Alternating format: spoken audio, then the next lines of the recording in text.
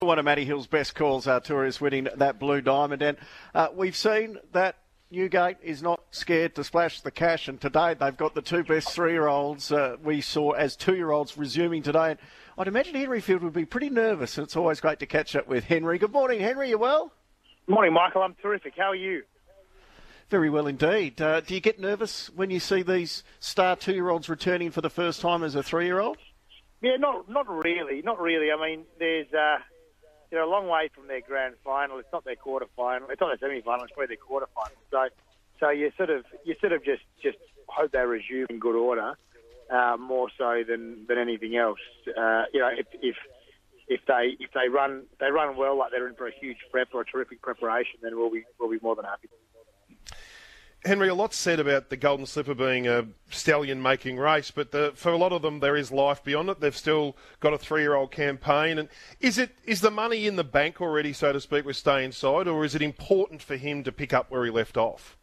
Yeah, but the reality is whatever Stay Inside does going forward is a bonus. Golden Slipper winners, as history will tell you, the bullseye stallion prospects.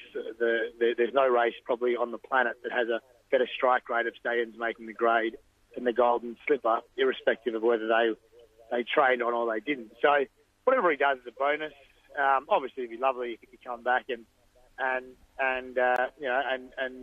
take the next step as a 3-year-old. I suppose we'll learn more today, but he certainly will go to stud next season. Most likely is the number 1 draft pick sire of his generation, whatever he does as a 3-year-old. Henry, I'm sure the target for the horses that you got your Golden Rose in Sydney and perhaps some other options, but obviously the Caulfield Guineas and then potentially a Coolmore later on in the preparation as the big goals for these 2 stars, if not some of the others. I mean, there's going to be a fair bit of red and yellow on display today. Yeah, there is, and that's great. Exciting for our partners. We've got an awesome, very strong and high calibre syndicate behind both horses. Artorius is really going to be targeted at the Caulfield Guineas, more so than the Coolmore. So I could expect he will, I expect he's probably got more improvement in him perhaps than Stay Inside, who's a very naturally fast horse that's well suited to the 1100. It's interesting that Artorius' draw in barrier 3, where that puts him. Hopefully they're not playing jockeys, because if they do, they're probably going to leave the leader, General Boa Gimme, in front if they play jockeys back in the field where Artorius is likely to be settling. But if he gets clear running, I expect he'll be running through the line aggressively. Certainly the update from Sam and Anthony Friedman was that we should expect significant improvement second and third up. So we'll wait and see today.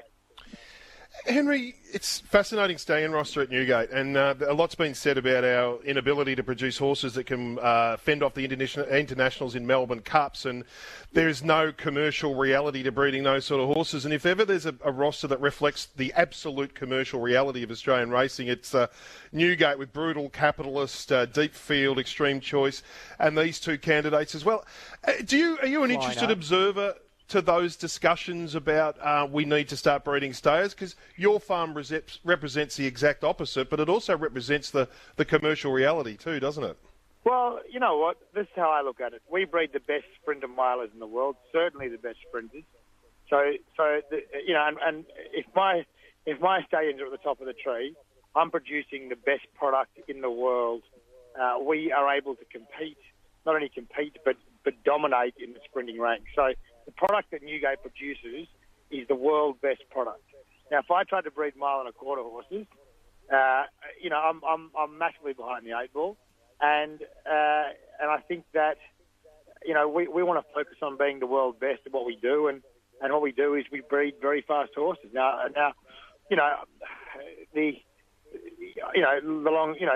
arguments about bringing in more dour horses to stand on the roster, and I'm always open-minded. Like, we always want to be better and improve. But if Australia is known for breeding the fastest horses in the world, I want to breed the fastest horses in Australia. Yeah, we're well on the way there, and certainly they're so identifiable because the majority of your horses have raced here in Australia. And look, I want to bring to everyone's attention the success that Deep Field has had, and particularly this season. Henry, we're 28 days into the new season, into August, and he's had 28 winners. And actually, that was of yesterday, which is an extraordinary stat. Yeah, no, he's playing at a treble yesterday. Two of them at a mile, actually. So that was good, showing his versatility as they get a little bit older. But yeah, it's an amazing achievement for a horse. You can't forget with Deep Field, he's had the majority of his best colts harvested out of the Australian marketplace to go to Hong Kong.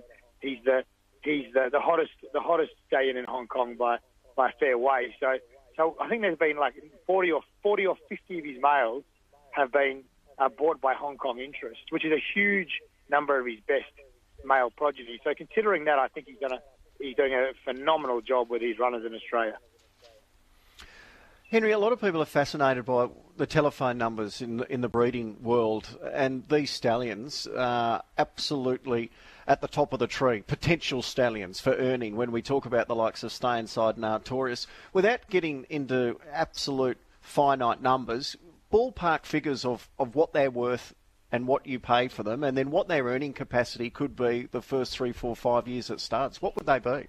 Yeah, so I mean, these colts running today, without putting up, an actual figure on them, but they're in the tens of millions. And as stud masters, we try to work on a 4-year multiple. So I would look at the deal and say, over the next 4 years, I'd like to repay the purchase price of that stallion, and after that point, they'll have runners on the racetrack, and if their runners are good horses, then they'll have longevity at stud and increased earnings. And if they don't get ordinary runners, well then they'll be relocated to a lesser jurisdiction. But that's the mathematics of it, and they are huge numbers.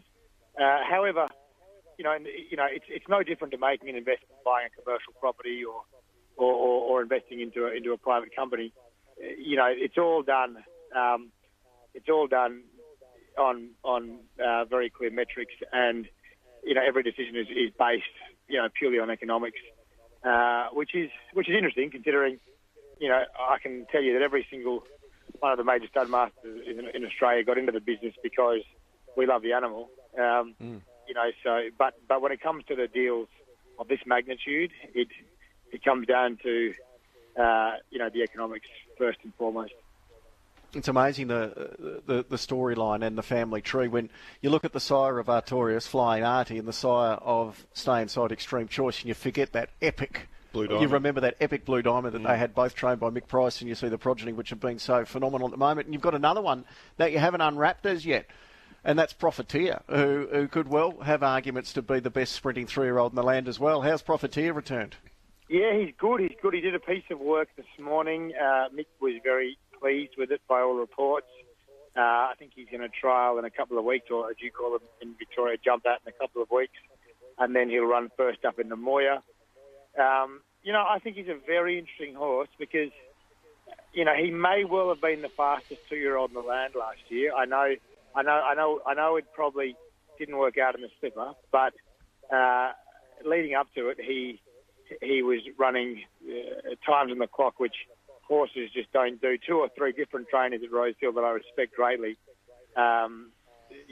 were in awe of the horse's talent, and come at the races. Daniel O'Sullivan does, we have him on retainer, and after his first up victory at Flemington up the straight, he said, just by this horse, he runs times that 2-year-olds don't run. So, I think Mick's done a great job. Mick and Michael have done a great job in sort of harnessing his speed. That's probably his Achilles heel, and if they can harness his speed, expect a dynamite sprint to come the next few months. Henry, it's a huge day for yourself and Newgate. You're great at picking these stallions. Can you pick the fastest horse for the RSN listeners today? Who should they be backing? Do you know what? I reckon it's really, really tricky, but if I had to pick between Artorias and Stay Inside today, I would pick Stay Inside. I just think he's probably a bit more of a suitable race first up, and I think that Artorias has probably got more improvement in the locker. All right, and we'll look for Captivant to be hitting the line and heading down to the Caulfield Guineas. For sure, that's his target. Good on you, Henry. Great to catch up. Thanks, guys. Good on you.